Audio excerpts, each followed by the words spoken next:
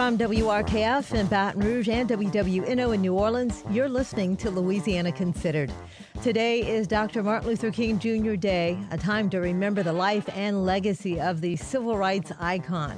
While King's largely remembered for his role in multiple desegregation movements, what many don't know is that many of his ideas and frameworks were largely inspired by the Baton Rouge bus boycott of 1953. In 1956, King came to Baton Rouge to study the blueprint of the protest and would later apply those same techniques to the successful Montgomery bus boycott later that year. Back in 2010, the LSU Library's T. Harry Williams Center created an oral history project, and in one episode, they explored the relationship between Baton Rouge activists and Dr. King. This podcast episode, titled People Rode Free by Day and Paid for It at Night, How the Baton Rouge Community Influenced Martin Luther King Jr., combines first-person testimonies from activists who knew Dr. King, as well as narration and research by the library's oral history director, Jennifer Abraham Kramer. So today, we're going back to the archives to give this podcast a second listen. Martin Luther King, before he was famous, used to come to Southern. We had what was called a Vesper series, and it was a lecture series, and he would come and he'd talk to us. We had no idea that he was going to become as famous as he would become. But we got a chance to meet him then. I remember at Northwestern, he came up, and I was invited to the luncheon they gave to him. So I got a chance to meet him at various points. These sorts of things changed America. Voting Rights Act of 1964, Lyndon Johnson, all these things had everything to do with the changing of America and the South. And let me be specific. When all the places, the eating places were opened up in Baton Rouge, I had a friend, Rogers Newman. I said, he was studying out in California. He was doing some research on that. I said, come back to Baton Rouge. Blacks are eating everywhere. They could go to Sears and Roebuck's, they could go to Walgreens, they could go to Struber's, all these places that were not open before. I remember he and I, to keep these places open, after they had opened up, we'd get in our car up here at Southern and drive all the way out to Sears and Roebuck to have a hot dog. These integration successes to which Dr. Perkins refers were accomplished in large part thanks to efforts of those who practiced King's philosophy of nonviolence. The doctrine of nonviolence, in a nutshell, was that the power of nonviolence is not in humiliating one's opponent, but in winning through fostering understanding and reconciliation. This philosophy was very influential in Baton Rouge community efforts to integrate. Along with the United Defense League and others, one influential organization in desegregation efforts was the Baton Rouge Council on Human Relations. Dr. Paul Y. Burns, a leader in the council, was instrumental in the desegregation efforts. Burns is a World War II veteran, a renowned LSU professor in forestry, and a winner of several awards for peacemaking and humanitarian efforts. Here he recalls King's influence on the council, which itself was integrated at the time, and their efforts to desegregate the Baton Rouge public facilities. Well, in 1968, we had another project. Ralph Drager and I went down to the Highways Department, Louisiana Department of Highways, down by the governor's mansion, and we were investigating racial discrimination in their signs, and we we found 4 kinds of restrooms. We had white ladies and black women and white gentlemen, black men, I think. It was ridiculous. So, actually, in a sense, it's even more ridiculous because the Louisiana legislature, back at the time that building was built, and it was built at the same time the LSU library was built, about 1958, the new Middleton Library. They had a law that you had to have separate drinking fountains and separate restrooms, I think. In the case of Middleton Library, you'll find on each floor 2 drinking fountains. And the reason is, one originally was black for blacks and the other was for whites. Some LSU student over there wrote, under white he put trash. Sense of humor, you know. So it wasn't long before they tore those signs down. That's the reason you go to Middleton Library, you got these two drinking fountains, identical, side by side, separate but equal, you know. Well, the same deal, I guess, was going on down the highway deal, and we thought that was ridiculous. So we wrote to the highway department head and didn't get a response, so we wrote to the governor, and we got a response, and those signs were changed. It's kind of like Martin Luther King Jr. and his nonviolent protest, where you have a good cause and you know you're right, and you also know that the people that you're protesting about know in their hearts it's wrong what they're doing. In 1953, the citizens' African American residents boycotted the public transportation system, organized an alternative carpooling system, and in 8 days collapsed the city's bus system.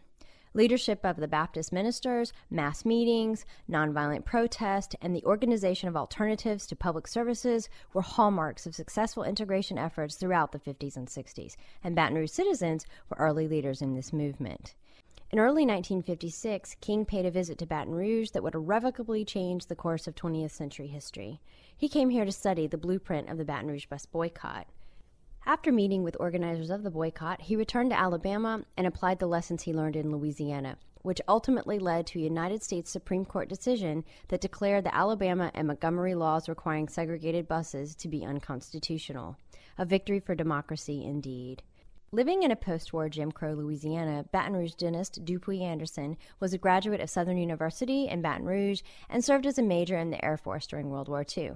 He participated in the 1953 bus boycott and filed suit to desegregate the undergraduate division of Louisiana State University. Here, Anderson recalls the topic of discussion at the meeting between the Baton Rouge bus boycott organizers and Martin Luther King. One of the things, and most important things, he wanted to know how we did to get the community to rally behind us and to get the business people, the filling stations and the like. The black businesses. Black businesses, to gain their support. They had planned to go through. I think Martin Luther's plan was, regardless, we're going to boycott. But he knew they needed complete support of the black community. Here we hear from Anderson again, and he comments on the political and cultural context of Jim Crow Louisiana. Coming up in a segregated community, my experience was very limited. My thinking was very limited to other careers. We didn't even think of a black policeman or black judge. Willis Reed was the owner and publisher of the African-American newspaper, the Baton Rouge Post. At the time of the boycott, Reed was an insurance salesperson and was instrumental in the organization of the boycott, helping bring attention to it and acting as a bus driver during the free ride program. Here, interviewed in 1994, he recalls how separate but equal manifested itself in daily life.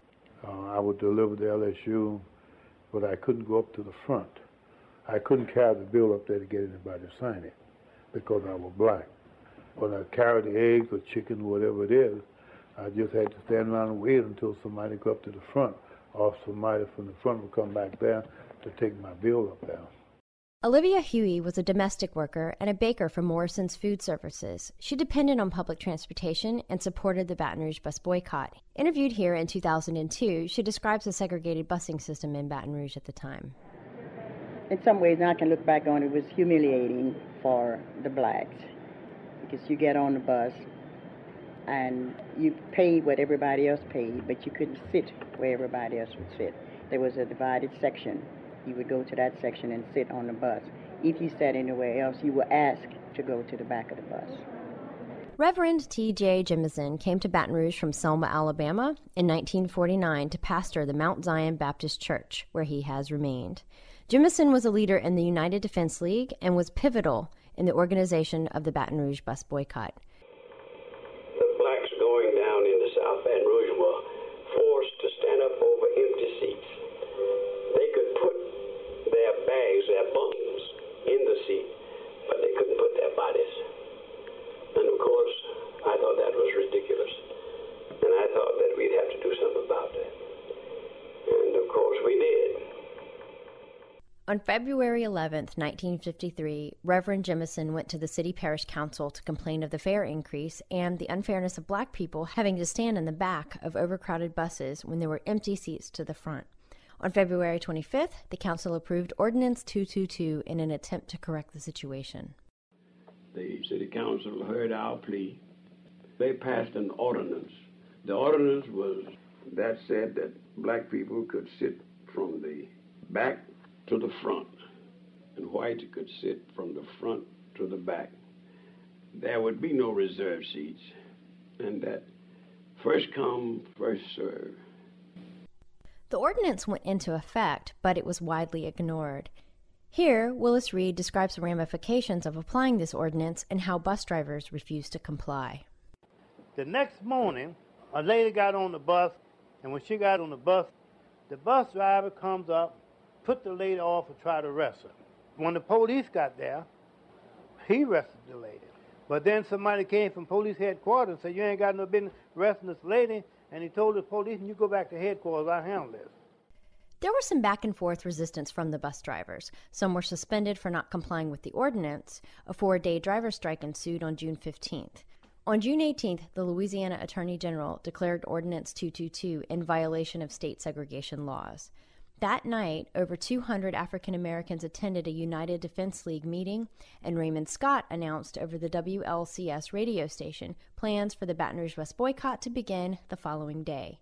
The bus driver strike ended the following day, and African Americans in South Baton Rouge began boycotting city buses, implementing a free ride system in its place. Here, Anderson recalls a stirring moment that night on June 18th. The night before the boycott, one little woman asked to speak. She got up and gave a very stirring speech that she had an old raggedy car and she would run it until you couldn't run it anymore. That morning at 5 o'clock, we were all in place with our automobile ready to accept the challenge. Here, Almenia Freeman, a boycott supporter, recalls her efforts in provision of alternative transportation. When the bus boycott came along in 1953, I was happy to help with that. We met with Mr. Matthews and Reverend Jemison and others. I was available to get out and drive up and down the road, take people where they had to go. It's like a daily job. It was a pleasure, you know. Reginald Brown explains the mass meetings, which was also an important part of the Montgomery boycott. Mass meetings basically took places at churches. And when they put on this big mass meeting, Memorial Stadium, that was an effort to show unity, strength, and bring about the raising of funds to finance this massive bus boycott. Here, Jemison discusses the financial function of the mass meetings. Well, at night, when we had our mass meetings, we would take up money that would pay for the gas and the tires and whatever else happened to the cars during the time they were driving. The people rode free in the day and paid for it at night. Willie Spooner Jr. was a school teacher and a boycott supporter. Here, he explains the level of commitment to the boycott that was necessary for riders who needed public transportation for their livelihood. During the bus boycott, it was a tremendous sacrifice for me because I was married. I was working on Terrace and Holland Road. So bus transportation was the only transportation that I had at that time. But we gave it up, my wife and I. We gave it up to try to make the bus boycott work. And the boycott did work. Baton Rouge's public transportation system was crippled. On June 23rd, Jemison and other black leaders entered into a compromise to end the boycott and resume business. The result was Ordinance 251, reserving the first 2 seats for white people and the last 2 seats for black people. Whites would fill the bus from front to back, and blacks would fill the bus from back to front. The black community was split over this compromise, but the boycott did not continue. Here, Johnny Jones, an attorney for the United Defense League and boycott organizer, comments on the compromise. He went down and entered into a compromise with the mayor and the city council that they wouldn't desegregate the bus. Jemison thought that was right, as long as it was separate but equal, because that was the law. And there wasn't any animosity between us. It's just that I didn't agree. Because to me, separate but equal was wrong. Willie Spooner Jr. points out that the original demands of the boycott were met. Everybody was glad we had a chance to go back and ride the bus. And, you can see where you ought to sit. The person who rode the bus was really happy that it was over. We wasn't going to ride the bus unless there were certain demands that were met. And those demands were met. Here, Anderson gives his opinion of the compromise in relation to the city politics of the time. Baton Rouge is known for appeasement. Give you a little taste of the pie, and they quiet us down. Those of us that wanted the whole pie or half of the pie was rabble-rousers. Picking up in the interview with Anderson and Maxine Crump, Anderson talks about the lessons that King applied from the conclusion of the Baton Rouge bus boycott. Did he respond to the compromise? Who? Dr. King. Did he comment on the compromise that took place with the Baton Rouge boycott? No, I don't think he did. But he went through with his boycott. And it was my feeling. This is the reason why he was successful. Because he learned from the compromise? He learned from it. He learned from it. We could have done the same thing in this community. You know, we started off a lot of things right here in Baton Rouge, but we did not carry it to the complete finish. One of the major differences between the Baton Rouge and Montgomery bus boycotts is that King went through federal courts, whereas Jemison went through the state court. Here, Johnny Jones recalls to McKinley High School interviewers the reasoning behind Jemison's decision. Do you think the bus boycott may have just been too soon for Baton Rouge to handle? And that's the right question to follow that up. And it's going right along with what I'm saying. The time had not quite come for Jemison to do what Martin Luther King did. But he did a yeoman's job, a very good job. He started the ball rolling. He got things started. He opened the eyes. Martin Luther King sought out Jemison to get information on how to proceed with a boycott. He was a forerunner. And his philosophy was filled with good intentions. Let them see that we still believe that they will do right. From WRKF in Baton Rouge and WWNO in New Orleans, you're listening to Louisiana Considered. I'm Karen Henderson.